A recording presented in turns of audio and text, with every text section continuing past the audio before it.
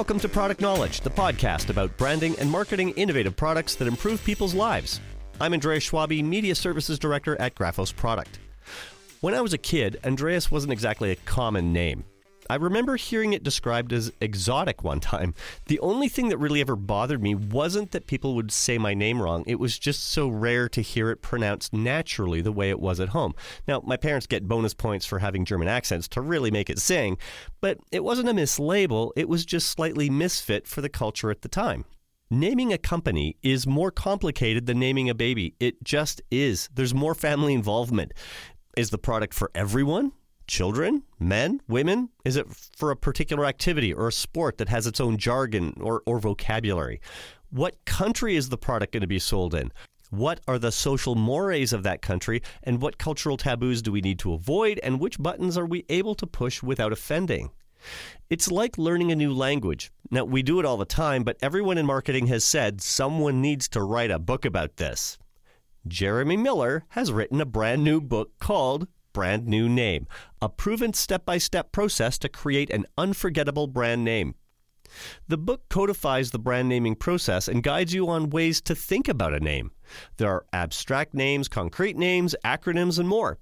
Jeremy Miller's approach to naming a brand has a lot in common with how we think about and develop and execute naming strategies for our own clients at Graphos Product. So it was a pleasure to just drop the list of questions and talk shop about a really critical first step for a new business or product. Graphos CEO Laurier Mandin and I spoke with Jeremy Miller from Toronto. He was on Skype. I started the conversation by saying, okay, so we're talking about brand and product names. Why are they important? Well, I think a brand name is the most important marketing or brand asset inside any organization. And the reason for that is twofold. Number one, it's the longest living artifact inside any organization. You think of it, our websites, they have a shelf life of maybe 3 to 4 years. Logos a little bit longer, but we change them, and we're changing them quite frequently. But your company name, your product names, they don't change. And that's also partially by design, because you know a brand by its name. And that thing becomes the way we communicate our knowledge. It's that vessel. It contains all the information, knowledge, features, products, services, everything that is wrapped around your brand, whether it's your company brand or your product brand, is wrapped up in that name. So your names are fundamentally the most important marketing assets inside your entire organization.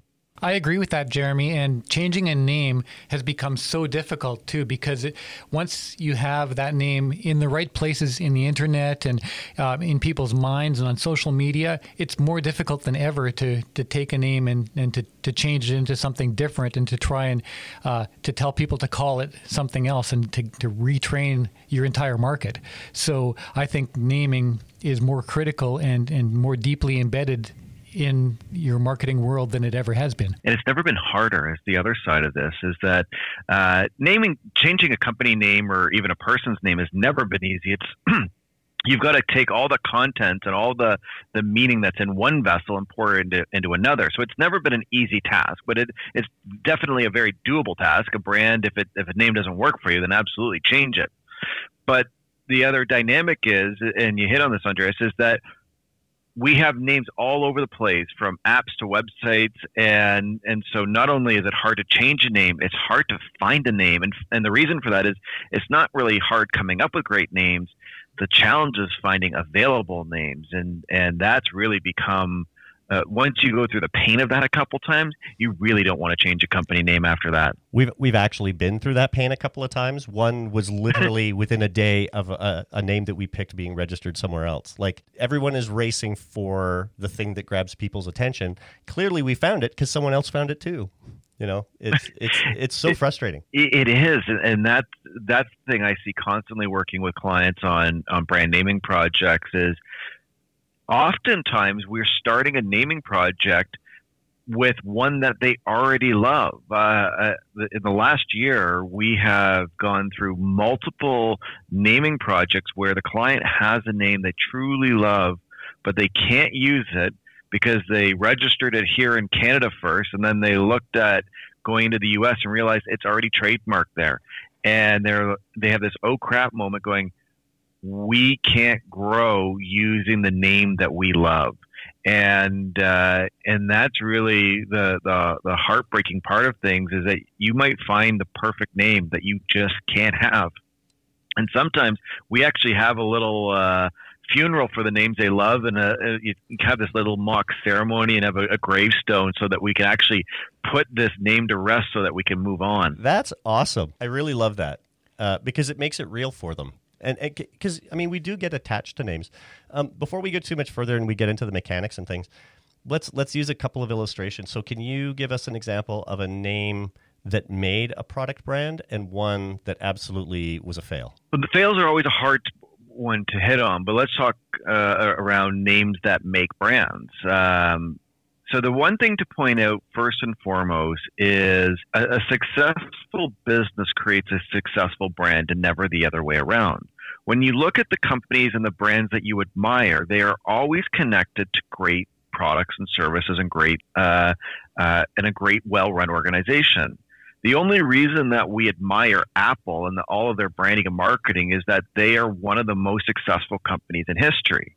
And the same could be said of Uber or Slack or Tesla. If these companies had failed, we wouldn't be admiring their brands and their brand names. So what comes first? Is it the name or the company? And I'll say every single time it's the company. But you can also see that the companies that are going to be the most successful are also the ones that care about brand, and they take the time to make and choose names that represent what they're trying to create. It's not simply something that's a throwaway exercise. So to answer the question, what is a name that helps to make the brand? There's two that really stand out for me. The first one is Twitter. Twitter was such a powerful, evocative name, especially when you consider at the time they were competing with social networks like Facebook and MySpace that were much more descriptive. And they created an evocative name that suggested what the platform was going to be like. And that name has shaped the brand positioning from the very start. The other one, it's on a similar vein, is the social media sharing platform called Buffer. And Buffer is a great suggestive name of what the social media sharing tool is going to do for you. It's going to buffer your content and roll it out when you want it. And so these organizations actually had really clear positioning statements from the start and chose brand names to support it. And I think that's really one of the differentiators in organizations that grow strong brands is they think about the key questions of where do they play, how do they win, how do they want to be known, and then they build the brand and marketing assets to support that. It's so important to have every available tool and nudge to just give you that edge that if your name actually reflects you more, it's that much more understandable to the audience and they can relate to it better. That's right. Mm-hmm. And even, with the name Apple, you mentioned that it's not an ideal name for a hardware and computer company. And actually, in Apple's origin story, they started out as the Apple Computer Company, and they made an arrangement and a deal with Apple Records in the UK that they would never go into the music space. And not only did they go into the music space, they became the single biggest player in the music space, and that created a huge amount of conflict and tension, even in terms of them not being able to license the Beatles' music, which was on the Apple Records label until many, many years later, towards the end of Steve Jobs' life. But that's where having even this name that we all think is an amazing name and it's the perfect fit with the brand. It was actually a major problem for that organization that it took them decades to battle through and to come to resolution on. So maybe it wasn't the best name in for them strategically, and it could have saved them millions of dollars and all kinds of stress to have picked a different name that we would probably all love just as much because we love other parts of that brand, right? Yeah, and that you're hitting on a very interesting situation. So the iTunes and iPod were born almost 20 years, or actually a little bit over 20 years from the original founding of the business. So could Steve Jobs and Steve Wozniak ever foresee a day in the late 70s when they would be competing with the Beatles? No, never. And so the brand and the business stretched.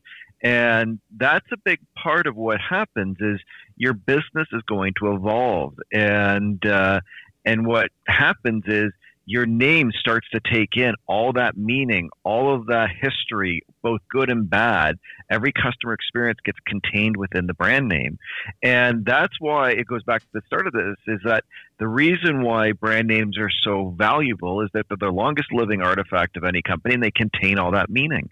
And the reality is the meaning that you start with is not likely the meaning that it will contain 10 years from now. And if you are really successful, your vision is going to change. Your operations are going to change. Your people are going to change. And that name is going to just keep taking on more and more value and meaning. And probably at some point or another, you're going to hit a crisis. You're going to enter a new market. You're going to enter a new challenge. And you're going to have to decide strategically how you handle it. And hopefully you're like Apple and you can buy your way through it. You're listening to Product Knowledge, the podcast about branding and marketing innovative products that improve people's lives. You know, I love the way you've approached this book with breaking your process into 3 basic steps, because process to us as a branding agency is so important. And, you know, that process in your case and always starts with building a naming strategy. So let's talk about those 3 basic steps. The first one is building a naming strategy. The second one is sprint. And the third one is select and test. Can you guide us briefly through each of those, starting with the naming strategy, and tell us what they're comprised of? Sure. So my view of brand new name. So brand new name, the book and the process is a proven step-by-step process to create an unforgettable brand name, ideally in 3 to 5 weeks. And as you said, it's broken down into 3 stages. So we typically look at this in weeks. So in week 1, you want to form a naming strategy. And what that really entails is to clearly articulate, what is this name going to do? What is it going to represent? What is the competitive landscape? And what are your criteria for success?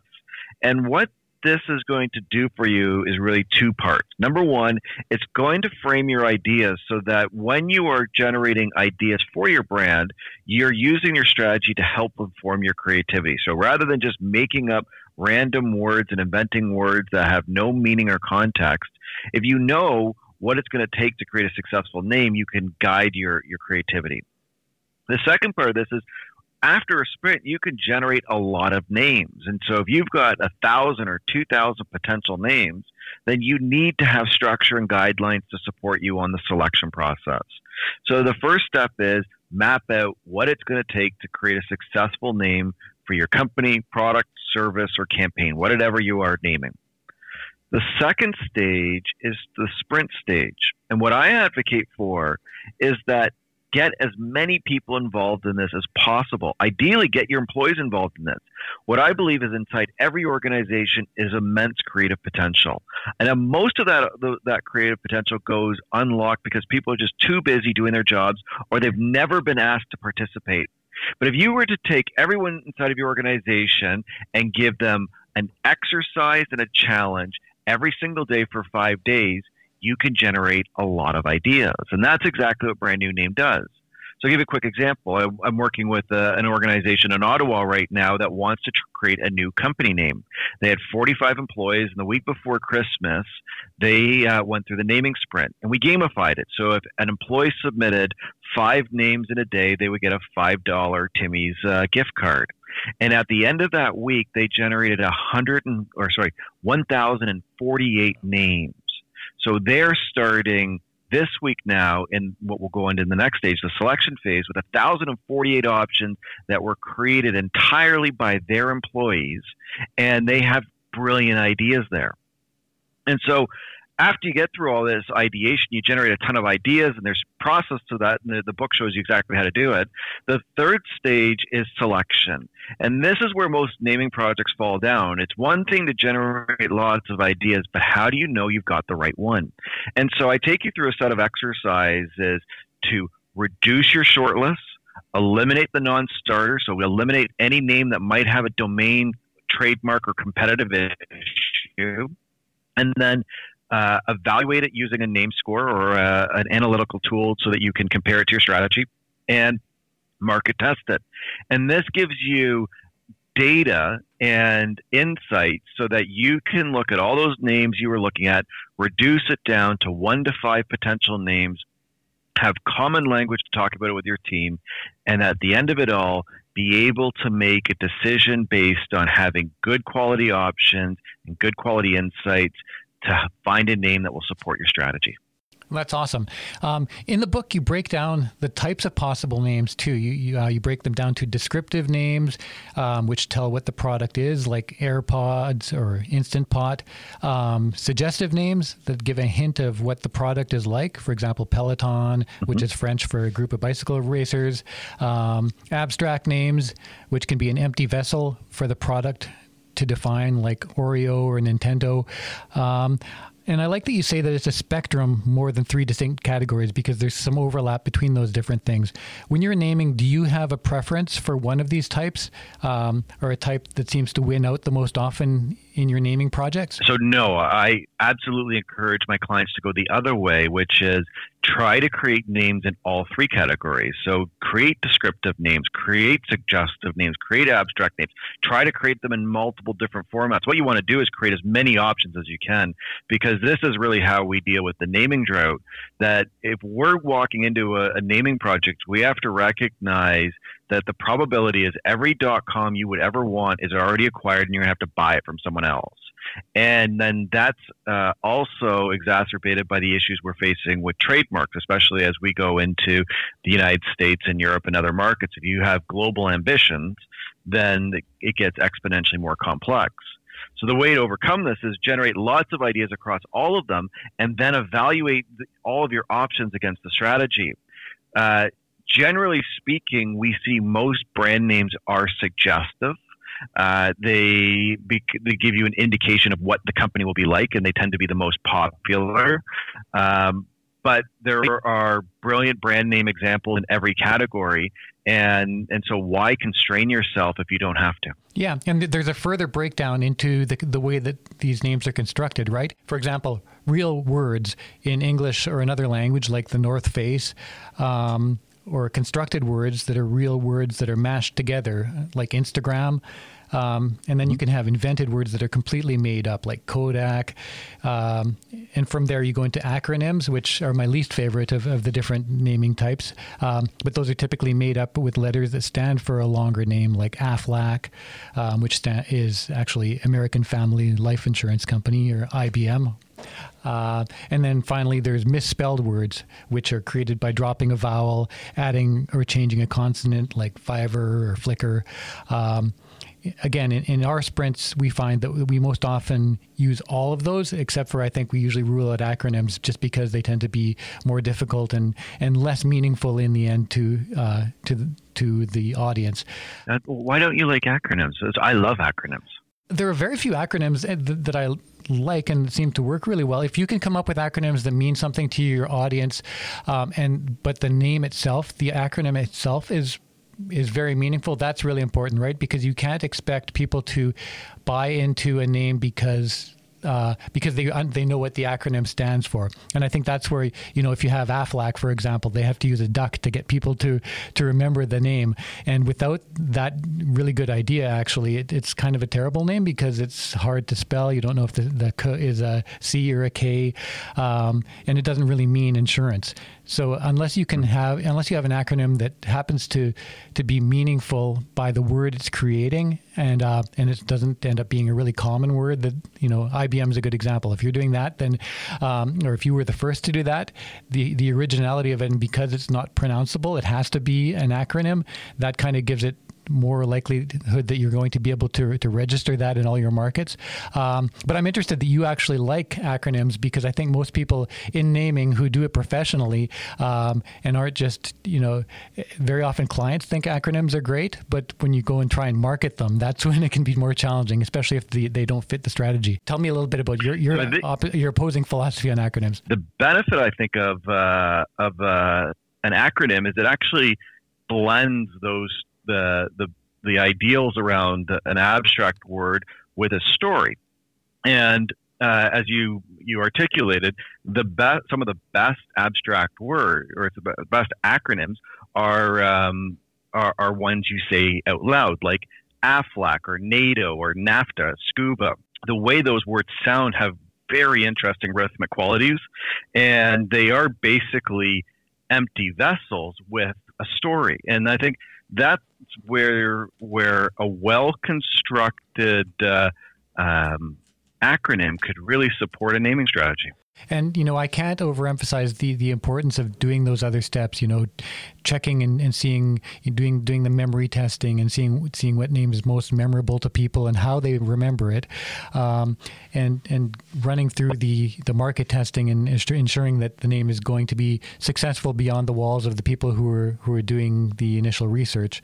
And in Brand New Name, you've pointed out some really good resources for building names, for choosing domain names, as well as trademarks and social media handles. And there's even a tool in there that I hadn't seen before that helps you avoid words that have offensive meanings in other languages.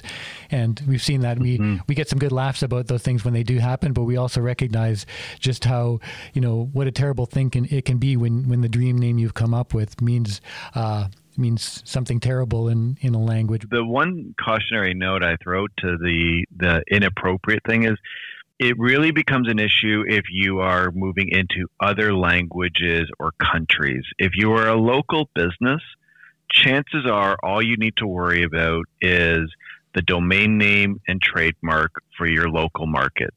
If you are a Canadian that's never going to sell outside of Canada, then just focus on what you focus on. If you have it, but what many organizations face is they name for their local market and then they go to the US or they go to Europe or they go to Australia, and that's where they hit the problem. So spend the time and effort to take the trademarking process seriously, because that's where you can't use a name that somebody else has. And so have the foresight to say, where are we going to go? Physical products can often end up selling further away than you think they will. You can end up being much farther afield than you think your local product is going to end up. And when you end up going into other markets, having to change the name and call it something else in a new market can be really costly, and it can actually create a barrier to you entering that market or to your success when you get there. So doing that research up front is super important, because I've worked on a lot of brand naming projects over the last quarter century, and it's one of the toughest things we do, because there's just so many things that you have to get right, and there are so many ways that you can miss the mark, especially when sometimes it's easy and you nail it right off the hop. And we've had clients come to us where they have a name that's in their mind that feels just right for them, and we know it when we hear it that it's just perfect. And on the other side of that, we have clients that come to us and they've got a name that we know is going to be a nightmare to market, because it's just, it's structured wrong. It's confusing. It's too much like other things. So naming and branding in general is just, it's some of the toughest work we do, but it's also the highest impact and the most valuable and the most exciting and fun work we do too. So it's all of those things. It's the full gamut from joy to nightmare, and you never know for sure which one. What you do brilliantly is, by being able to guide a client through a structured process to realize and visualize and name their brand, is not just pushing pictures. It's not going to go to Fiverr to get a bunch of logos that represent you. Brand work is strategic, and it requires process and experts, and it's not cheap. And so having strong partners like yourselves, I think are just a godsend to any organization that is working to grow their brand. Having the challenges that you're articulating, if you don't have the right partners, are exponentially larger. That's it for this episode of Product Knowledge and our conversation with Jeremy Miller, author of Brand New Name, a proven step-by-step process to create an unforgettable brand name. You can get it on Amazon or on Jeremy's website, stickybranding.com, and you can find links in the episode notes. Visit graphosproduct.com, where you can find out more about Graphos, our services, our ideas, more podcasts, and our blog. All our podcasts are transcribed for the deaf and hard of hearing, or if you just prefer to read. Reach out on Twitter at graphosproduct or email us through the form on graphosproduct.com. Thanks for listening. I'm Andre Schwabi.